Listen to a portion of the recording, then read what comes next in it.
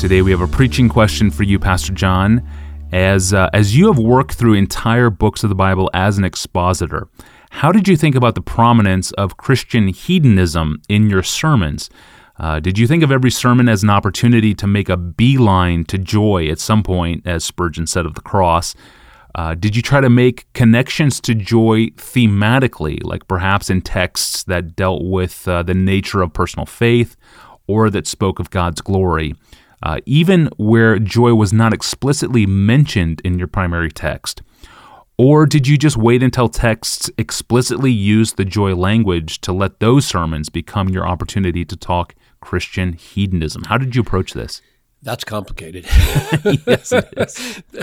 There are two ways to answer this question. One is to do a statistical analysis of what I really said in 35 years of messages, and that would be the most reliable way to answer it. And of course, it's all there, available for anybody who wants to do that, though I can think of more profitable things to do with your time.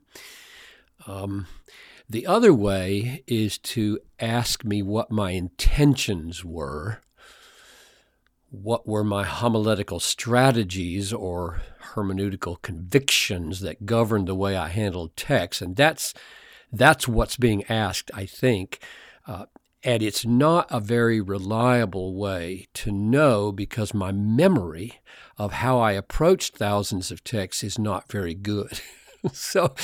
But I will do my best to say what I think today, and others can judge whether 30 years ago you actually practiced this.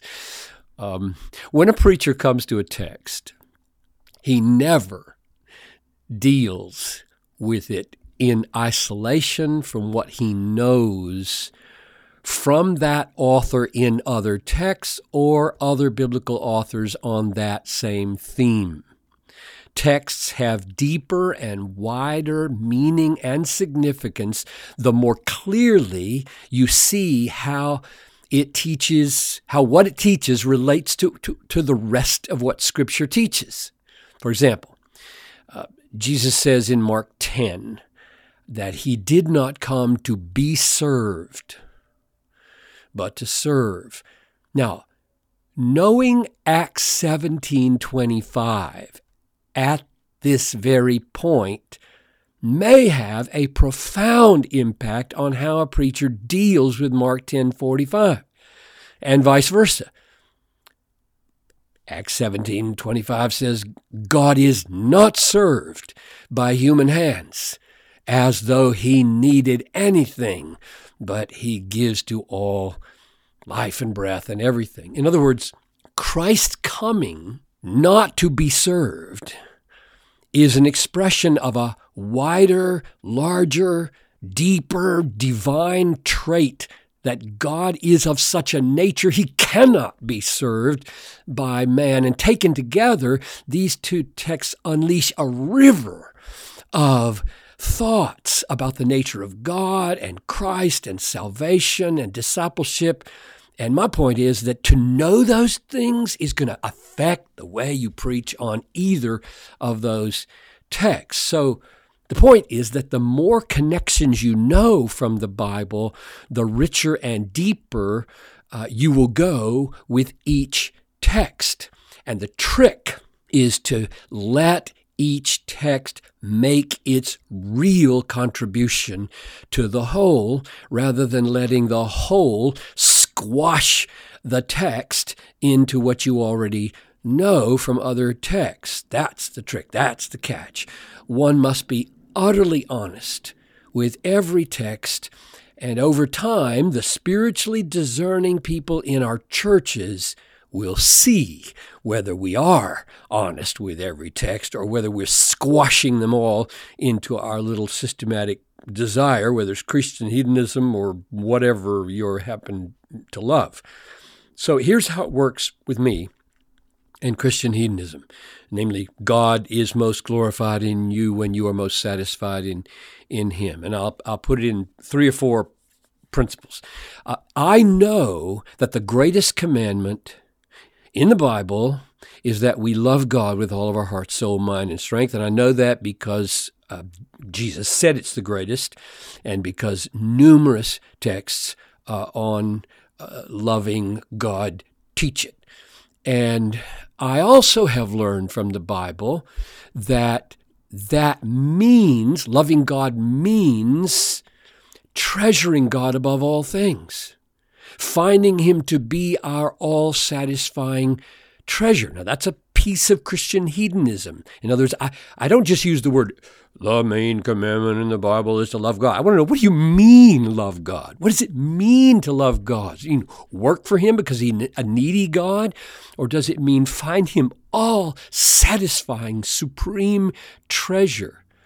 And I conclude the latter, which means that this goal, bringing people to obey the greatest commandment every Sunday, because it's the greatest commandment, you want people to do it, and you want them to be pointed toward that greatest commandment in everything you say, that will inevitably cause me to lean toward displaying God as all-satisfying, displaying God as the greatest treasure in the world, under, in, behind every text. If it's explicit, I hope I can make that plain. If it's not explicit, I hope the sermon will have that flavor, and the people will have to judge whether I'm succeeding in imposing or inferring.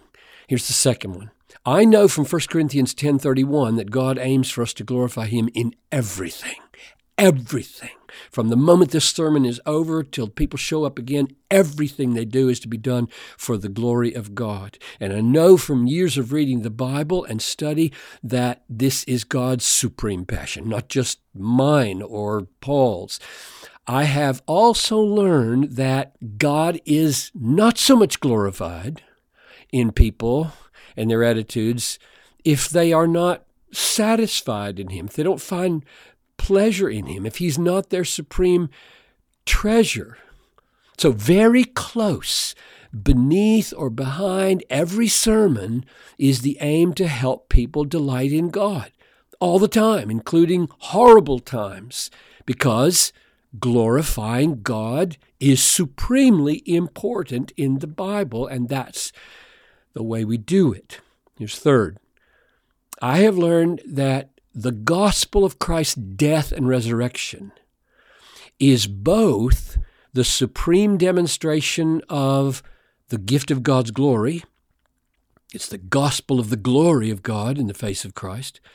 And the death of Christ is the price paid so we could have that glory, see that glory, receive that gift. And therefore, I have tried in recent decades especially to keep the cross close, beneath, behind all preaching, because the cross is the price that was paid for God's glory and the ultimate presentation of God's glory for our everlasting enjoyment. And here's the fourth and last thing. I am deathly afraid of imposing alien meanings on texts. I think imposing alien meanings from outside a text, even other texts, God's Word, imposing alien meanings on text is the death knell of authority in preaching. I think it's the death knell of trustworthiness as a preacher. I think it's the death knell of being interesting as a preacher year in and year out.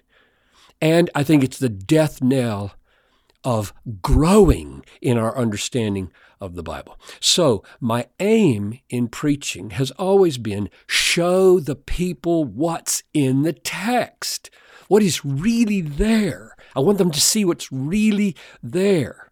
And if there's more than meets the eye regarding the glory of God, loving God, cross of Christ, Christian hedonism, if there's more than meets the eye, then it better be really visible to people when you're done. It needs to grow out of the text organically rather than being imposed on it. If the people don't see the bigger points organically growing out of the text, they will start to feel this guy can't really be trusted with the Bible. And they'll start to be bored because they can expect what's coming every week. So that's my goal, and whether I succeeded, others will have to judge. Very good. Thank you, Pastor John. And it reminds me of a question I asked a while back. How do you prepare your sermons? That was episode number 229 in the podcast archive for those leaders out there who are interested in learning about how you write sermons, Pastor John. And speaking of the archive, you can search all of our over 500 episodes to date. We have free apps for Apple and Android devices for this, of course, and now we have a landing page on our website as well. Go to desiringgod.org at the top of the page and click More, and then click on Ask Pastor John, and you can search there by the title and episode number. Tomorrow we return, and John Piper will explain how you can make a difference in this world, or how not to waste your life. I'm your host, Tony Reinke. Thanks for listening to the Ask Pastor John podcast.